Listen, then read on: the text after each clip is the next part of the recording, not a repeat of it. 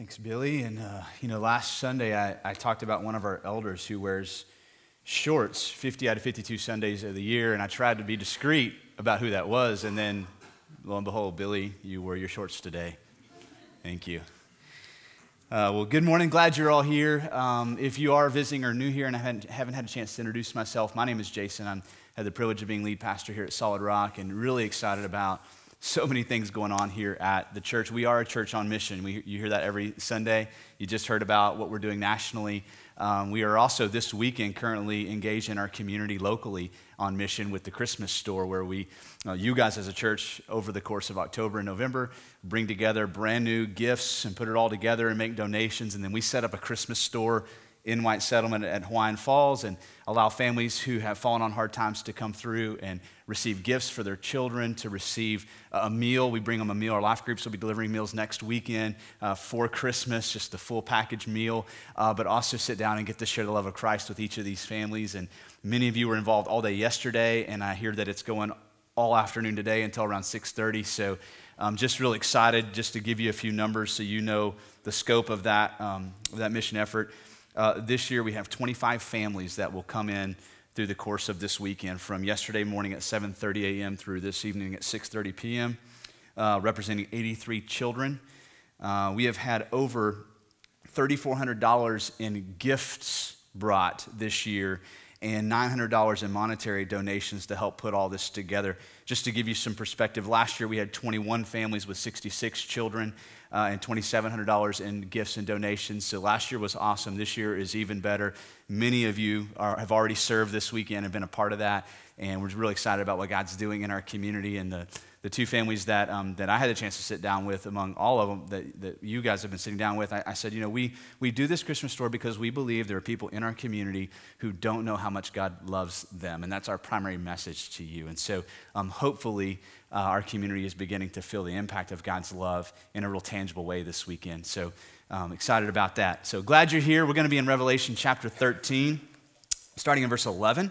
Revelation 13:11. We'll get started in just a minute. If you're visiting with us, just always want to catch you up. We are in a fairly lengthy sermon series right now, going through the famous book, Revelation, the one that is oftentimes the most difficult to understand, oftentimes spins off the most controversies among theologians and pastors, and we are making our way through the book, all the while being encouraged, our hearts stirred up in expectation for the return of Christ. That's the main point of Revelation. And so today what we're going to do is finish chapter 13. It'll be our last sermon in Revelation of the year. Next Sunday we'll be focused on the birth of our Savior. You'll have a special sermon on the 27th. And then the first Sunday in January we'll pick back up in chapter 15 of Revelation for those of you who are reading ahead. And then we'll finish out in January the book of Revelation before starting the next sermon series. And so the last 2 weeks and this week together, what we're looking at is a really significant part of understanding the rest of Revelation, because in chapter 15, we're going to get to this great conflict between God and his enemies. And so what we're being introduced to through chapter 12 and 13, specifically the leaders of God's enemies, Satan himself, represented in chapter 12 as a dragon who makes war on the woman and her child and the children and the woman's offspring. We see this as Satan himself making war on the church, on Jesus himself at the cross, and now on the offspring. The followers of Jesus even today are living in this experience of having been made war against by Satan, the dragon. And so what we're seeing in chapter 13 is that his war will be carried out through two earthly leaders, the Antichrist, chapter 13, 1 through 10, and then starting in verse 11 today, the false prophet. And so that will set us up then to understand this great conflict we'll read about in chapter 15. And so what's emerging thematically, not only this war being waged against the church, the followers of Jesus, is that Satan, the Antichrist, and the false prophet are really making up a false imagery of Trinity. That in the Father, the Son, and the Holy Spirit, we're beginning to see the dragon, and we saw last week with the first beast, these imitations, where they're masquerading as a false sense of the Trinity here on earth, calling followers to themselves, calling for worship of themselves, interacting with one another. And today with the false prophet, we're really going to see that again, that through imitating the Father, the Son, and the Holy Spirit, the dragon, the first beast, and the second beast are imitating this Trinitarian relationship between God the Father, the Son, and the Holy Spirit. So as we pick up today, what we're picking up on is really these two prophetic themes coming together. So let me read two verses of Scripture for you that will set us up to start reading on verse 11. So first of all, from 2 weeks ago in chapter 12, this overview of the dragon waging war, verse 17, this is the first part of 17. The dragon became furious with the woman, who we saw as the nation of Israel and also specifically Mary, and went off to make war on the rest of her offspring, on those who keep the commandments of God and hold to the testimony of Jesus. So up until we get to the return of Jesus, several chapters away, we're going to begin to move into this wartime, this time of great chaos. And so from here, we remember the words of Jesus in Matthew 7, verse 15, when he told us about this coming conflict. He said, "Beware of false prophets who come to you in sheep's clothing, but inwardly they are ravenous as wolves." So we know that the enemies of God won't show up in an obvious form, but they're going to show up like wolves in sheep's clothing. They're going to tend to look like us and tend to try to look like God. We saw that last week very specifically, the attribute of God, that he is incomparable with any other entity in the universe, this Old Testament imagery of who is like our God. We saw this in the Antichrist, that he was beginning to receive that kind of praise from the people on earth. Who can be like him? Who can wage war against him? And so we know that this strategy of the enemy is to imitate God, to attempt to hijack the attributes of God, to fool the people on earth, to lure the allegiance of people away from God towards the dragon. So verse 11 is where we're going to pick up. You ready? Man, I am ready and excited. All right, here we go. So this is John, the apostle, watching this imagery unfold. He says, "Then I saw another beast rising out of the earth. It had two horns like a lamb, and it spoke like a dragon." So just a couple things. So last week, the first beast, it rose up out of the sea. This one's rising up out of the land. So similarities, but yet two distinct figures. Not only is this beast rising out of the earth, it had two horns like a lamb, and it spoke like a dragon. Already a reference between this second beast and the first beast, the Antichrist, the one who had this wound that was healed, imitating Jesus himself, the lamb that was slain, and also speaking like the dragon. So we're seeing this unique relationship between the three. Revelation 16, 13, 19, 20, and chapter 20, verse 10 will all let us know that this second beast is actually the false prophet. Now we're going to watch it unfold, but we already know who this particular character is. Now, the Antichrist last week appears to be more of a militant figure, waging war, leading out in war, where the false prophet we're going to read about today appears to be more of a religious figure, directing or redirecting worship away from Christ to the Antichrist. So we'll pick this up now in verse 12. There's actually a significant shift in wording in verse 12. Let's read it and then we'll talk about it. The first half of 12 says, "It," being the second beast, "exercises all authority of the first beast in its presence." Now, this is the word of God, so we believe every word is intentional, right? Every word chosen, every tense is specific and chosen. So 1 through 11 is all past tense. Verse 12 is now present tense. From 12 on through the rest of the chapter, why does that matter? So what it seems like is John is getting an imagery of things that have already happened, bleeding over into what is happening from past tense to present. So it would give us the idea that this isn't all just future, but something is beginning to unfold here over time. So here's a couple of options as an interpreter of Revelation.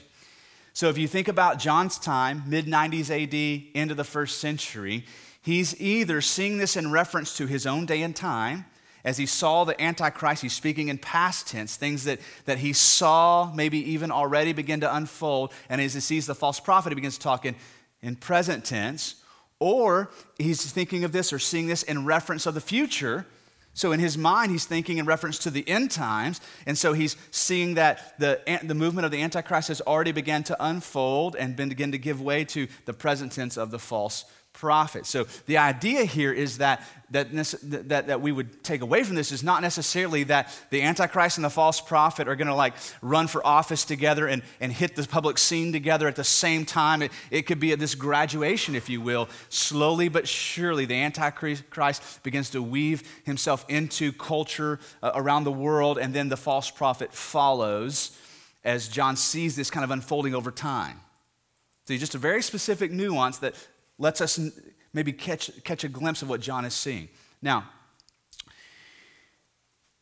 let's talk for just a second about what's happening here. So this second beast exercises all the authority of the first beast in its presence. So if you collect everything we read in chapter 12 and 13 together, what we see here is this chain of authority unfolding. So in Revelation 12, the dragon had this authority to wage war on the followers of Christ. And then last week in 13:4, we saw that this authority was passed on to the first beast. Verse 13:4, and they worshiped the dragon, for he had given his authority to the beast, this Antichrist beast, and they worshiped the beast, saying, who is like the beast, who can fight against it. So you see this chain of authority from the dragon to the Antichrist to the false prophet. Now, why is that significant? Because it's a great mimic, if you will, of God the Father extending authority to the Son and to the Holy Spirit. If we look at John chapter 14, verse 10, one of many references in the Gospel of John, in particular to this idea of authority from the Father, Jesus says in verse 10, do you not believe that I am in the Father, and the Father is in me? The words that I say to you, I do not speak on my own authority, but the Father who dwells in me does this work. Jesus himself saying, I'm in the Father, he's in me. This authority that I have to teach and to speak, it comes from the Father. And then in John 16:13, when the Spirit of truth comes, the Holy Spirit, he will guide you into all truth, and he will not speak on his own authority, but whatever he hears, he will speak and will declare to you the things that are to come. And so we see this, you see this great facade, this mimicking, this hijacking of the relationship of the Trinity. The dragon is passing on to the authority, mimicking the Father. The Antichrist is going to pass on that authority to the false prophet, of course, mimicking the Father, the Son, and the Holy Spirit. So the rest of verse 12, and so he has this great authority and makes the earth and its inhabitants worship the first beast whose mortal wound was healed. There's the Antichrist. So this authority comes from the dragon to the Antichrist to the false prophet, and now worship begins to work its way back up the chain. The second beast or the false prophet is attributing worship towards this first beast, the Antichrist, the one whose mortal wound was healed. Again, we see this in the Father and the Son and the Holy Spirit. John 17:4 and 5, Jesus says, I glorified, speaking to the Father, you on earth, having accomplished the work that you gave me to do. And now, Father, glorify me in your own presence with the glory that I had with you before the world existed. See, this sharing of glory between the Father and the Son is being mimicked in the dragon, the beast, and the second beast. Even in John 16, where we were reading earlier, picking up in verse 14, speaking of the Holy Spirit, the Spirit of truth who comes and will guide you into all truth, who doesn't speak on his own authority. He will declare to you the things that are to come. Verse 14, he will, being the Holy Spirit, glorify me. Jesus is saying that. He will glorify me. That's verse 14. And he will take what is mine and declare it to you. All that the Father has is mine. Therefore I said, he will take what is mine and declare it to you. So now Jesus is pointing to the Holy Spirit, taking what is Jesus's and declaring it to the people. And Jesus says, that's actually belongs to the Father. The Father gave it to me. And so you see this authority being passed on from the Father, Son, Holy Spirit, and then glory being passed on as well, as the Holy Spirit prompts people to worship Jesus, and Jesus points us towards the Father. Now, in verse 13 and 14, we're going to see more indicatives of a false prophet. What is he going to be doing? How will we know who he is and what his activities are on earth? Verse 13, it, being the second beast, performs great signs, even making fire come down from heaven to earth in front of people. And by the signs that it is allowed to work in the presence of the beast, being the first beast, it deceives those who dwell on earth, telling them to make an image for the beast that was wounded by the sword and yet lived. So the great sign of the Antichrist was that he had a wound, a mortal wound that was healed, mimicking Jesus, right? Who had a mortal wound, who went to the cross and died on our behalf and rose again. But now the second beast is going to be performing different types of signs and wonders and miracles, even bringing fire down in front of the eyes of the people. This imagery of God working miraculously in the Old Testament through fire is found really all throughout the Old Testament. Elijah comes to my mind, two specific references to Elijah from 1 Kings and 2 Kings, where the prophet Elijah prays to God, the one true God, to strike down fire. At one point, consuming an altar in front of the believers of pagan gods, and then at another time, actually consuming men. We see God miraculously in front of the eyes of people displaying his power through fire. And Paul tells us in 2 Thessalonians 2:9 that the coming of the lawless one is by the activity of Satan with all power and false signs and wonders. In Acts 2, when the Holy Spirit falls at Pentecost, this is what I was thinking of this week, the movement of the Holy Spirit at Pentecost. Acts 2:1 says, when the day of Pentecost arrived, they, being all the followers of Jesus at that point in time, they were all together in one place. And suddenly there came from heaven a sound like a mighty rushing wind, and it filled the entire house they were sitting in. And divided tongues as of fire appeared to them and rested on each one of them. And they were filled with the Holy Spirit and began to speak in other tongues as the Spirit gave them utterance. And so we see this miraculous work of God revealed through fire that people see. Whether it's Elijah in the Old Testament calling down judgment or calling down God's hand against this false altar, or it's the Holy Spirit resting on the disciples. And so now here we have this verse 13 telling us that this false prophet is going to mimic that, even making fire come down from heaven in front of people. It's going to hijack something God does to bring glory to himself and to the first beast and the dragon. And then we read here in verse 14 that the signs that is allowed to work in the presence of the beast, it deceived those who dwell on earth. And so as the people were deceived, here's what he tells them, telling them to make an image. So this is idolatry. Make an image for the first beast that was wounded by the sword and yet lives. So the second beast is going to lure people into creating a false image of the Antichrist for worship. What an interesting thing. Idolatry is playing out in front of our eyes here. Verse 15, and it was allowed to give breath to the image of the beast, so that the image of the beast might even speak and might cause those who would worship the image of the beast to be slain. Now, stop for a minute. What we're reading about here is the greatest mimicry of idolatry ever known to human history. So idolatry has been around since sin has been around. Men and women buying into the idea that something here on earth could bring joy, satisfaction, and security and identity. Whether it's a golden cow or it's this new house. Right? Whether it's this altar to a false god or it's this relationship over here I've got to have. Right? So idolatry is not new, but what's being played out here is incredibly different because the Bible over and over again reminds us of how ridiculous it is to worship idols. I'll just give you a few references. One from Psalms 135, verse 15. The idols of the nations are silver and gold, the work of human hands.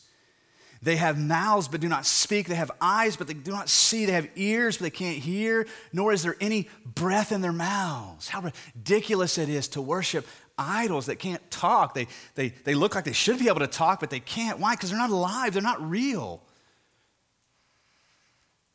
Back in the Old Testament period, there were temples to pagan gods where they would set up rope and pulley systems on some of their idols to make them look lifelike. It's almost like the Wizard of Oz playing out in the Old Testament.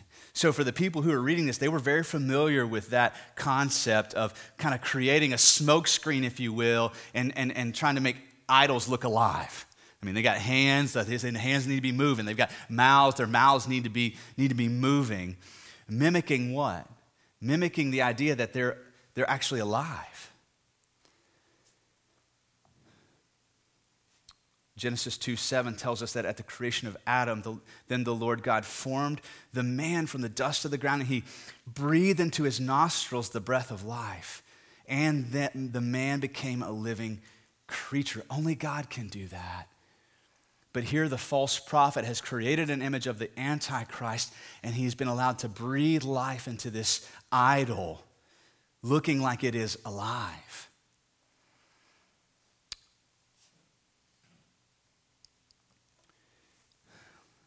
Let's move to verse 16. Also, it causes all, both small and great, both rich and poor, both free and slave. Stop there. What we're getting here is this reference to the impact that salvation has on earth.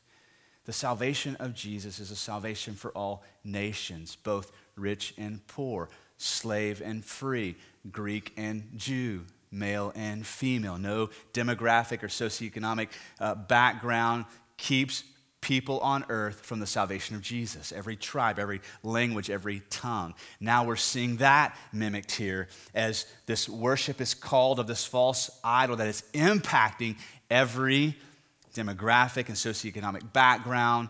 Nobody is free from the luring of this worship.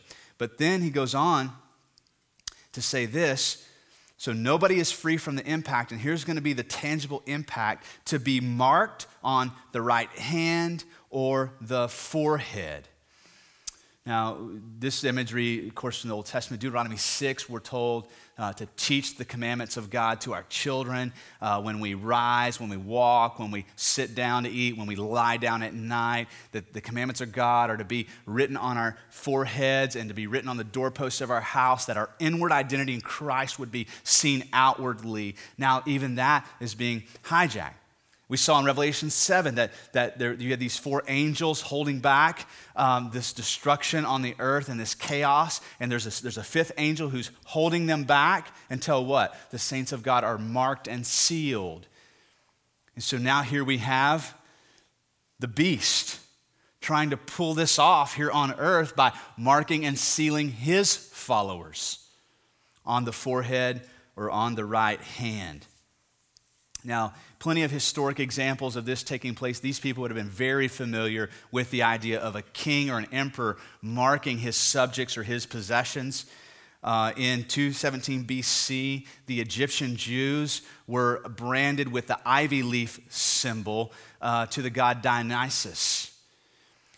Romans would often tattoo slaves and soldiers to mark them as property. We even saw this if you saw the movie Gladiator with Russell Crowe, as soon as he decides, right, like, I'm out, I'm no longer loyal to the emperor, what does he do? He cuts off his mark of allegiance, his tattoo, he cuts it, then he puts maggots or something in there. It's kind of gross, yeah. But that idea, what? He was saying something. Why? I no longer belong to the emperor. I'm no longer his possession. So to be marked and sealed, Revelation 7, we're marked and sealed as Christians by God. We belong to him.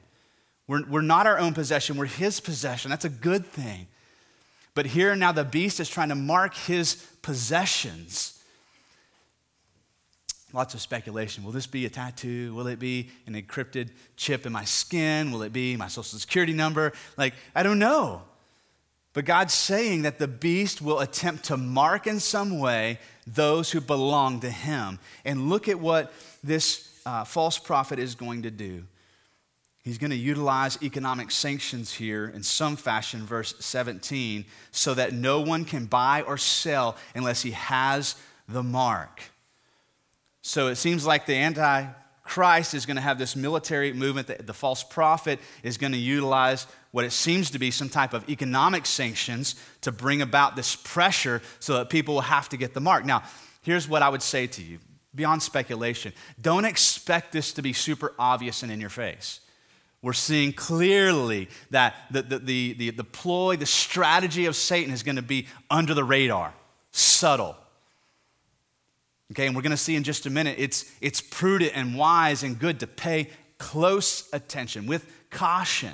Now, don't falsely interpret everything you see as a news headline as there's the false prophet, right? We're supposed to be watching, but not naive and quick to judgment. Look at what he says here.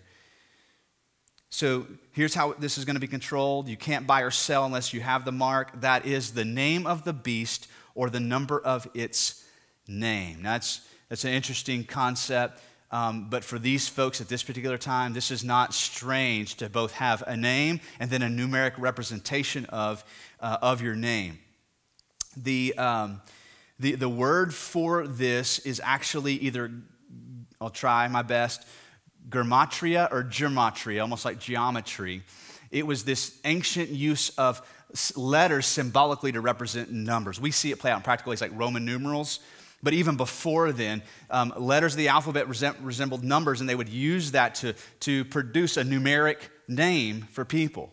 So for example, if you take Jesus' name and translate it, you would get 888. Don't ask me to do it for you. Commentators are telling me that. I trust them.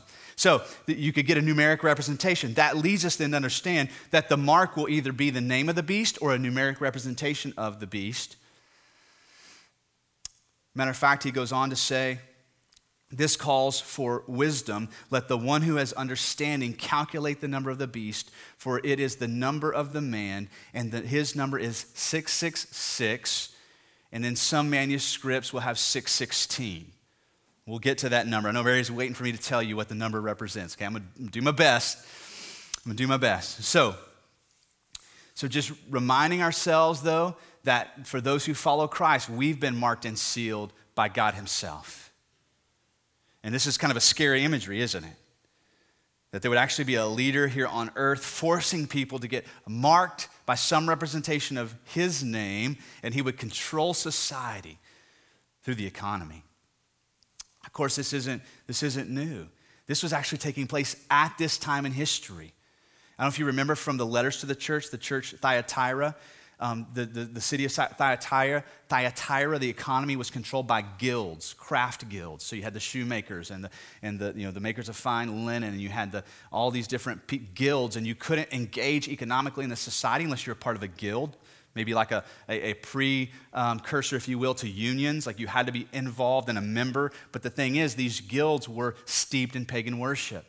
So Christians were being tempted to compromise, right, so that they could engage in the economy. So John was very familiar with this concept.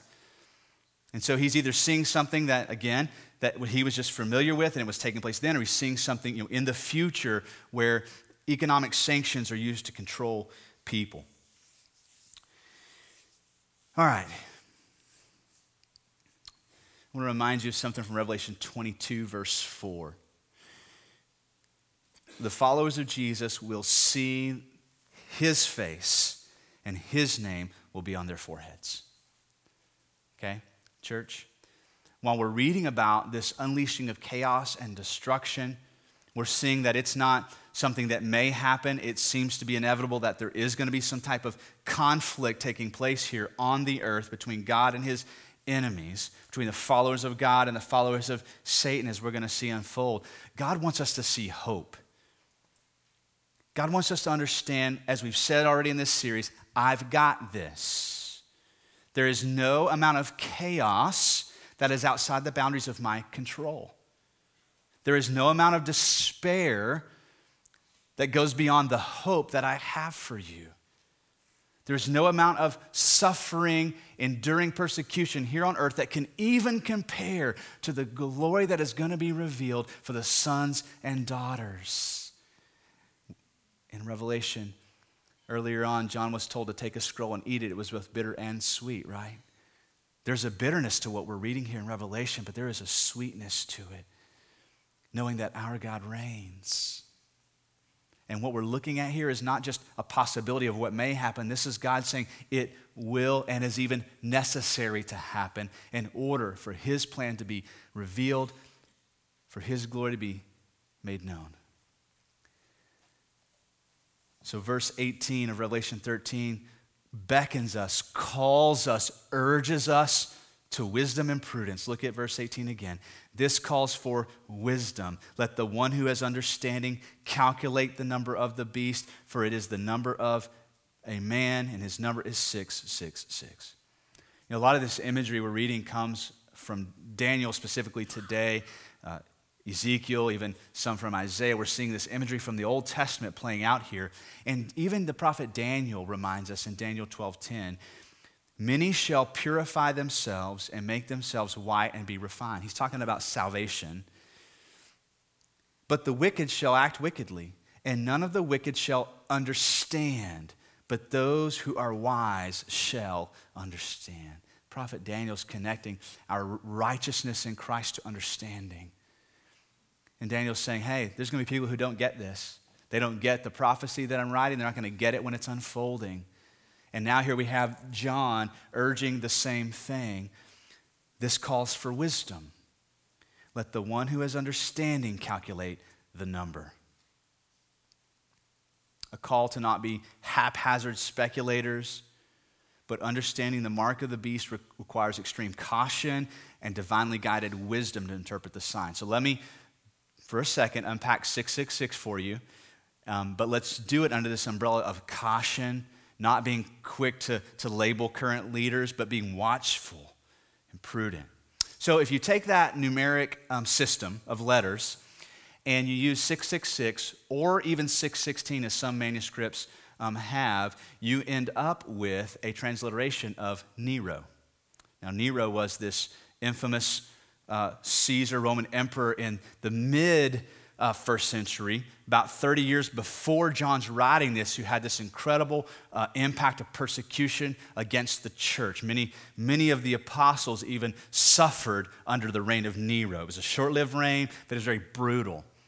And so for the people who lived after that would often refer to the reign of Nero both literally and symbolically, as this great season of suffering had impacted the church. It would be maybe comparable to like a Hitler. And so you would maybe refer to Hitler even symbolically today when you want to describe something that's horrific or some great season of suffering, they would do that. What's interesting is if you transliterate Nero, Caesar into Hebrew, you get 666. Or if you translate Nero, Caesar into Latin, you get 616.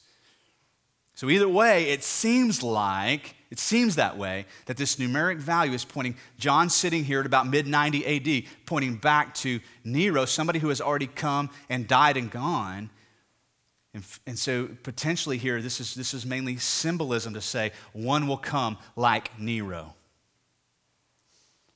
One would come in the likeness of Nero, have that kind of impact on the church, that kind of impact on God's followers.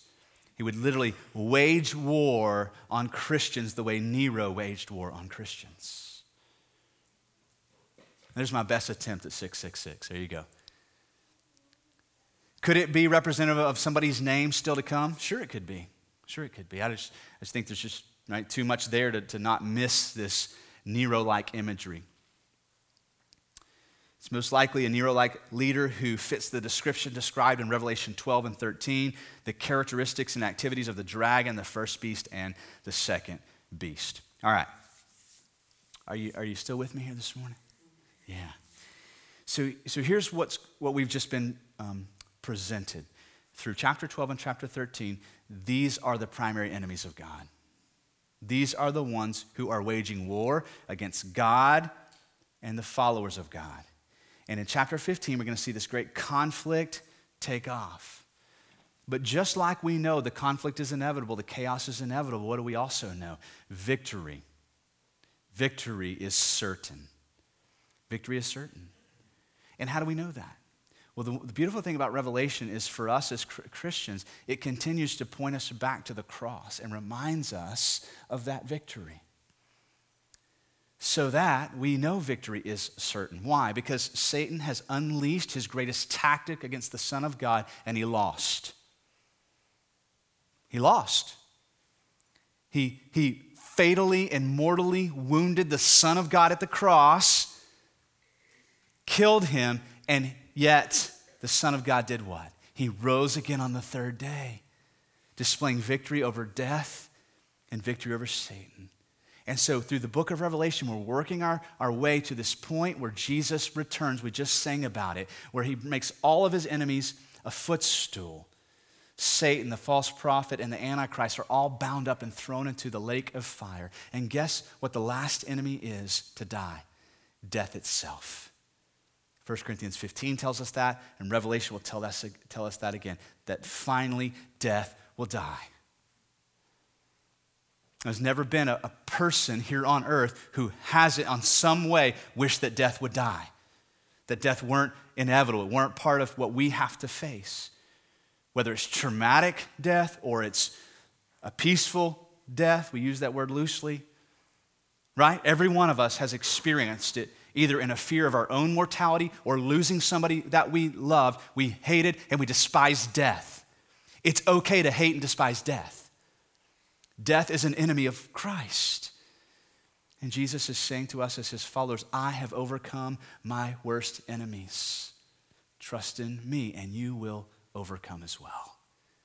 Now, I want to say this to every person in the room.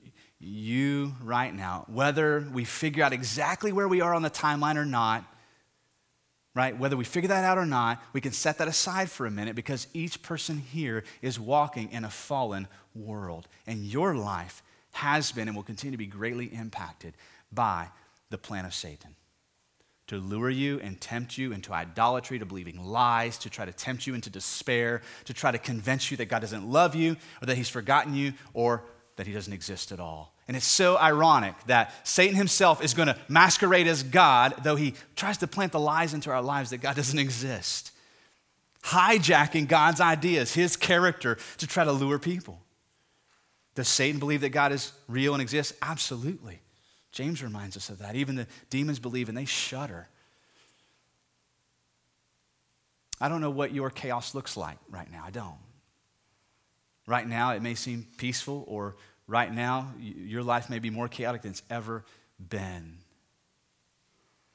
And I know several of you, and I know several stories that are unfolding, and I know there is a temptation to despair among some of the people here at our church. Tragic loss of life, unexpected loss of a job, marriages seem to be going down the toilet with no hope at all. Will I ever be loved? Will I ever have purpose? What is this all about? Has God forsaken me? I know your temptations. I've heard you articulate them to me. And Jesus wants to say to you, take comfort. I have overcome this world. In this world you will have trouble. But take comfort, I have overcome this world. Whatever your specific challenge is, Jesus said, hey, I've overcome that. Fill in the blank, I've overcome it. I have overcome this world. Praise Jesus. I want to transition now to an invitation that we've been reading through Revelation. He who has an ear, let him hear. What a beautiful invitation on the table today to become a child of God. If you have never come to the place in your life where you've trusted in Jesus and him alone, meaning nothing else you can do but him alone, if you've never come to that place, I'm going to encourage you to do that today by faith. You would trust in the work that Jesus did on the cross. Jesus is saying, believe in me and that work is yours. Believe in me and my righteousness is yours. Believe in me and the forgiveness of sins is yours. And that invitation is on the table for every person in the room today. Whether you're super religious or this is your first time to be at church, Jesus is saying, I want you. I want you. You don't impress me. You don't have to impress me. I want you like you are. Simply come to me and believe. Simply come to me and believe. I'm going to pray for us right now as our worship team comes back up. And I'm going to pray that if that's you today, that you'd make that decision. I'm going to ask also that our prayer partners will be available in the back. They'll be back here in this Connect Corner area with black lanyards on that says prayer partners. They would really enjoy the opportunity to pray with you and hear about how God's speaking to you. And if you'd like to come up and kneel and pray at the front and just spend some time in God's presence, you can do that. Our worship team is going to lead us in singing, but if you just want to stay seated, just meditating on the word that you've heard this morning, thinking about what God is speaking to your heart, I want you to know you're free to do that as well. Let's pray together as we prepare to respond. Lord Jesus, we thank you that as we look at Revelation and we attempt to think and ponder about the end times leading up to your return, on one hand, Jesus, there can be a lot of intimidation, a lot of misunderstanding, a lot of even potentially fear. This morning I'm reminded of how Revelation begins, where John falls down at your feet as though he's dead in fear, and you touch him and you encourage him as your child, and you remind him not to be afraid because he's yours. Jesus, today we pray that any person here that doesn't know you, that today would be the day of faith and salvation. Today would be the day that they would declare in their hearts that they belong to you. Oh, Lord Jesus, come. Send your presence here this morning. Move among us, stir our hearts. Touch us where we're broken. Bring healing to where we feel despair. Remind us of victory where we feel defeat. Take the ashes and the ruins that are the product of your enemy and bring from these ashes beauty and life. Come work miracles among us, true miracles. We pray this all in your powerful name, Lord Jesus.